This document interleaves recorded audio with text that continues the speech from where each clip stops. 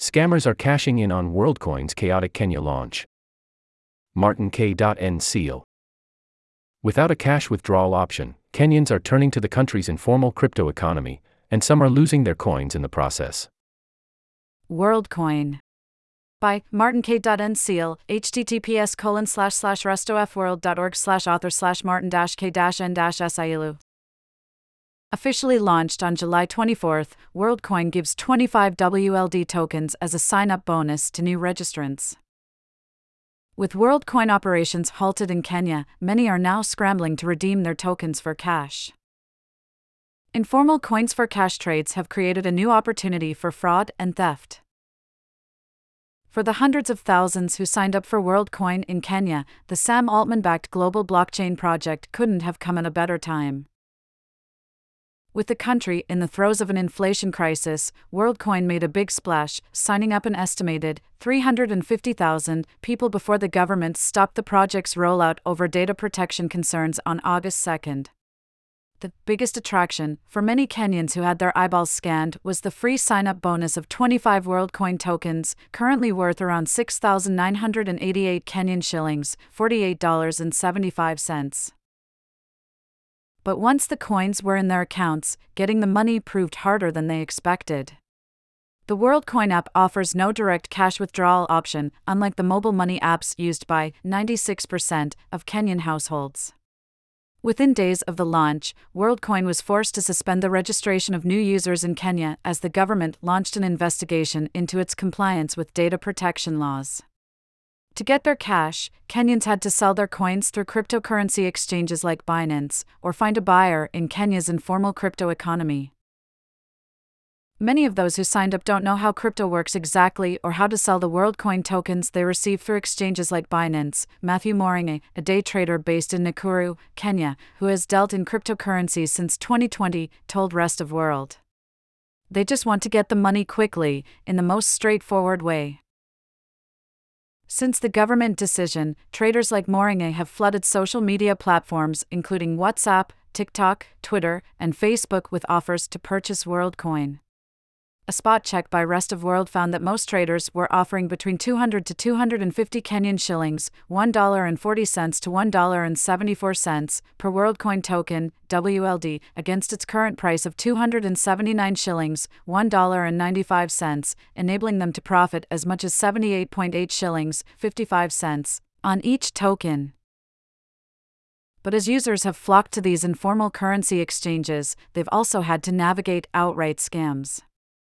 Last week, Kenya's Capital Markets Authority, CMA, cautioned the public against dealing in unregulated entities, including Worldcoin, following the suspension of its registration activities. It further warned of potential fraudulent schemes that may emerge in the over-the-counter market of crypto tokens following Worldcoin's rollout.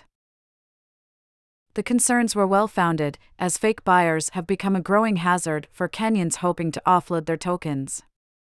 Jimmy Kio, a Nairobi resident who had received the Worldcoin tokens when he signed up, told Rest of World he did not get a mobile payment after sending 20 tokens to a rogue buyer. After signing up for Worldcoin and receiving the tokens, said Kio, he saw a message sent to a WhatsApp group he was part of. An individual posing as a buyer encouraged those with Worldcoin tokens to sell. Kio said the fake buyer had shared links on WhatsApp leading back to a restricted, Worldcoin-focused cash-out group where only administrators can send messages, making it nearly impossible for victims to raise an alarm. Messages in the group include screenshots of completed mobile money transactions, aiming to convince Worldcoin sellers of the buyer's trustworthiness. Kio, who had also encouraged several friends to sign up for Worldcoin, said he managed to successfully sell the rest of his tokens to other buyers. Now, there are even physical buyers at several locations because people are scared of getting scammed by buyers they meet online, he said, highlighting the emergence of several individuals who offer to buy Worldcoin in face-to-face deals in busy areas around the city. Before the verification was stopped, many individuals also hung around the orbs offering to buy Worldcoin for 200 Kenyan shillings, $1.40. The way the transaction works is simple. Users send their tokens from the Worldcoin app to a crypto wallet address specified by the buyer. Upon receipt of the tokens, the buyer sends cash to their mobile money wallets or hands them cash. Cashing out this way costs money, but it lets coin holders immediately cover their most important expenses, whether it's buying food or paying medical bills. But if coin sellers aren't careful, scammers can easily promise cash and then disappear after the cryptocurrency transaction has gone through. The blockchain makes those transactions impossible to reverse after the fact, and the informal nature of the exchange means it's often difficult to track down the coin buyer after the trade. There's no regulation in the space, and the people receiving the free tokens don't have enough information. What do you expect? Everett Otieno, a Nairobi-based crypto trader and software developer, told Rest of World. It's just another opportunity for traders to make some money in the market. Cryptocurrency is broadly unregulated in Kenya, but Worldcoin's combination of biometric data collection and monetary incentives has given local regulators particular reason for alarm. On August 2, Kenya's Interior Ministry launched an investigation to establish the authenticity and legality of the aforesaid data collection activities, the safety and protection of the data being harvested, and how the harvesters intend to use the data. In the meantime, Worldcoin signups were effectively suspended. Kenya's Office of the Data Protection Commissioner also warned of legal action if the company was found to be mishandling the biometric information collected during the sign-up process. It is the responsibility of data controllers to ensure that personal data is processed in accordance with the Data Protection Act, the office said. Failure to do so not only puts individuals' privacy at risk, but also exposes an organization to legal and reputational consequences. In a later interview, the country's ICT minister clarified that he believed Worldcoin was complying with local laws around biometric data. Worldcoin's white paper describes robust protections for user data, with iris scans and other biometric information stored only as an encrypted hash. Still, there have been lingering concerns around potential flaws in the implementation of that system. In a statement, Worldcoin told Rest of World that while it had temporarily paused proof of personhood verification services in Kenya, it remains committed to rolling out 1,500 verification orbs around the world.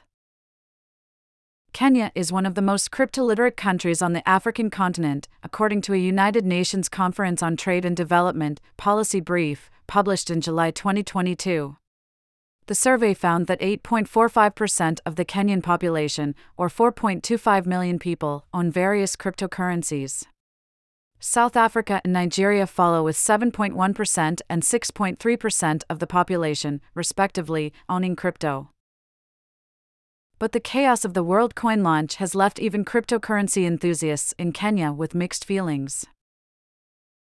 Francis Agaba has been trading in crypto since 2019 and runs multiple crypto-related WhatsApp and Discord groups in Kenya. He told Rest of World he was glad that Worldcoin had sparked newfound interest in crypto in the country, but the scammers were hard to deny. In some instances, Agaba said, he had been forced to intervene to help people recover their tokens.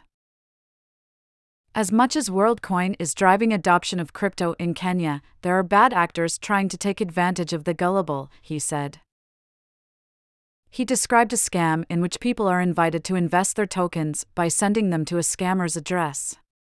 There was one scammer falsely promising to consistently send people 1.53 Worldcoin every 3 days if they each sent him 5 Worldcoin, Agaba said. He called it a blockchain investment scheme.